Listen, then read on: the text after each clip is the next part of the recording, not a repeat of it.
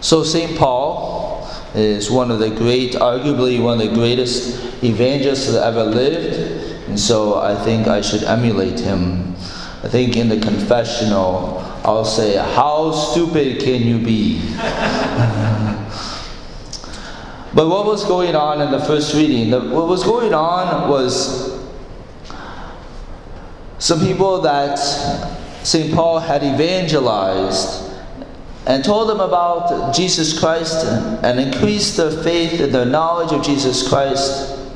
Some other so-called Christian leader went in and told them that they had to practice the Jewish laws in order to be a Christian. And so St. Paul is coming back to them and asking them, why have they put their faith or whatever in the works of the law, the Jewish laws, rather than in their faith in Jesus Christ? And that can often be us, right? We may not, do Jewish laws or acts, but in what ways are we thinking that we have to earn God's love? That we have to earn our salvation?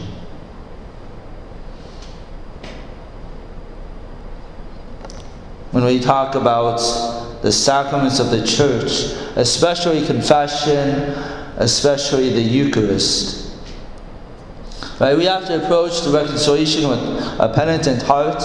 We have to approach the Eucharist in a state of grace. But other than this, we just receive. We don't necessarily have to do anything. And that's the great thing about the sacraments. It's not about what we do or what we're ready to receive. It's about what God is doing. What God is doing is giving us saving grace. So many times we hand things over to God. We lay our lives at the foot of the cross. And then 5 minutes later, we're taking it up again and not trusting God with our lives. Not surrendering control of our lives back over to God.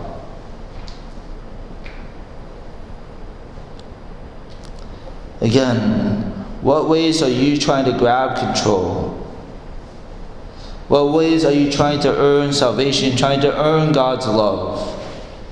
Because so much of the world tells us that's how we receive good things, is by earning them. But God's love, God's grace is free. We just have to receive. We don't need to earn God's approval. We just need to receive. Now, receiving is not always easy. And receiving from God is not always easy. Sometimes we ask for things and they don't seem to come true. But Jesus says in the parable, He says to be persistent in prayer. Again, we're not working or trying to earn God's love and approval. We just need to abide and receive whatever He gives us. When I think about it, I often reflect myself on Jesus in the garden. He's about to go to His passion. He knows the hardship that's going to be. And He says, "Father, if it is possible, let this pass. But Your will be done." And that needs to be our prayer. We need to be persistent in asking what we desire. But in the end say, "But Your will be done." But I think too often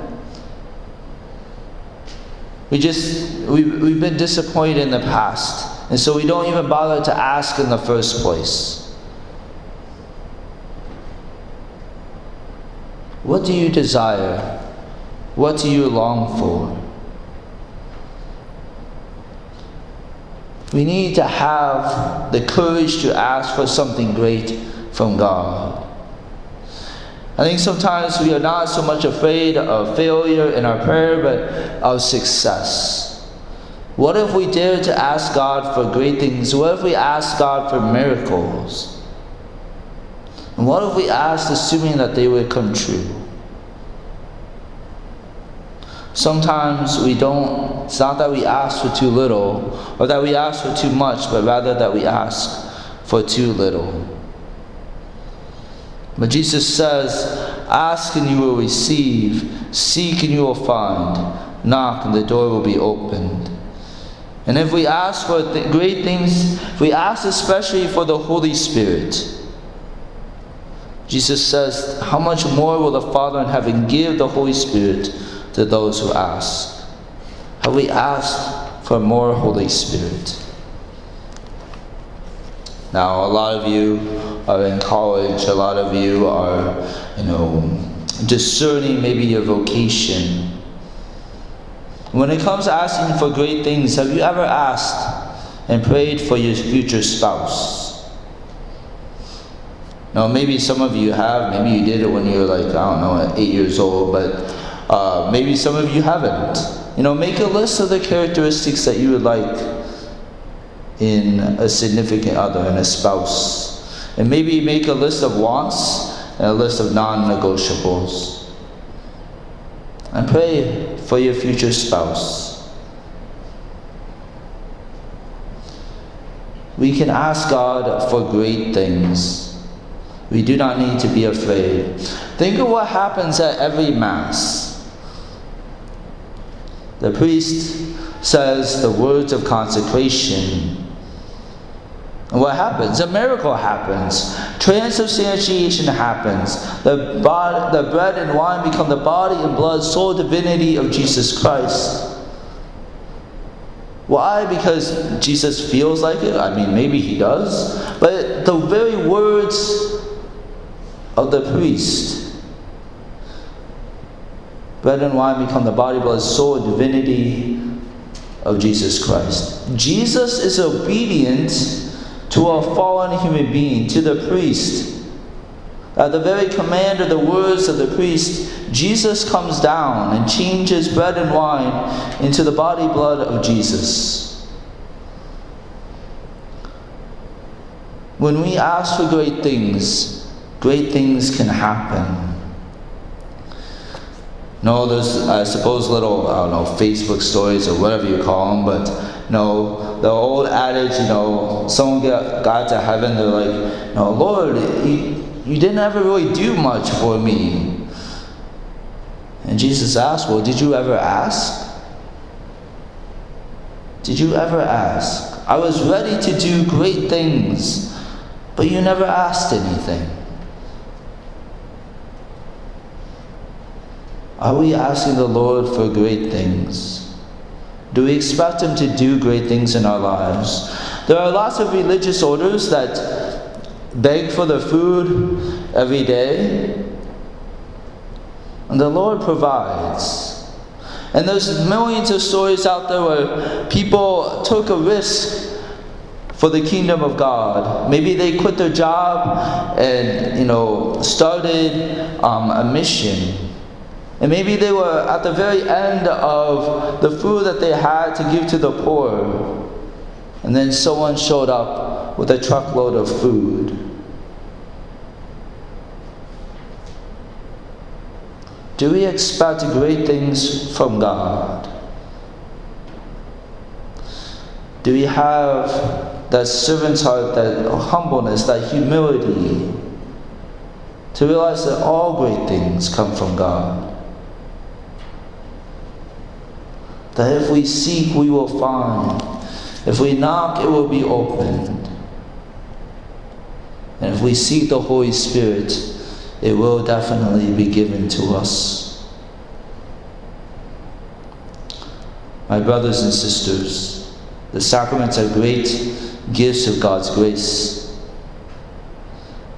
May the grace we receive tonight, especially in the Eucharist, empower us to ask great things of our great Father. A Father who wants to give us great things, things that will make our lives more holy and more gracious. Our Father loves us very much. And I don't know what your experience of your own Father is, but our Heavenly Father is not one that is demanding perfection, does not demand that we do this or that. He just wants us to receive, to be humble, to ask Him great things. Why? Not because we earned them, because He loves us as a Heavenly Father. Again, ask the Lord for great things and expect Him to give it to us.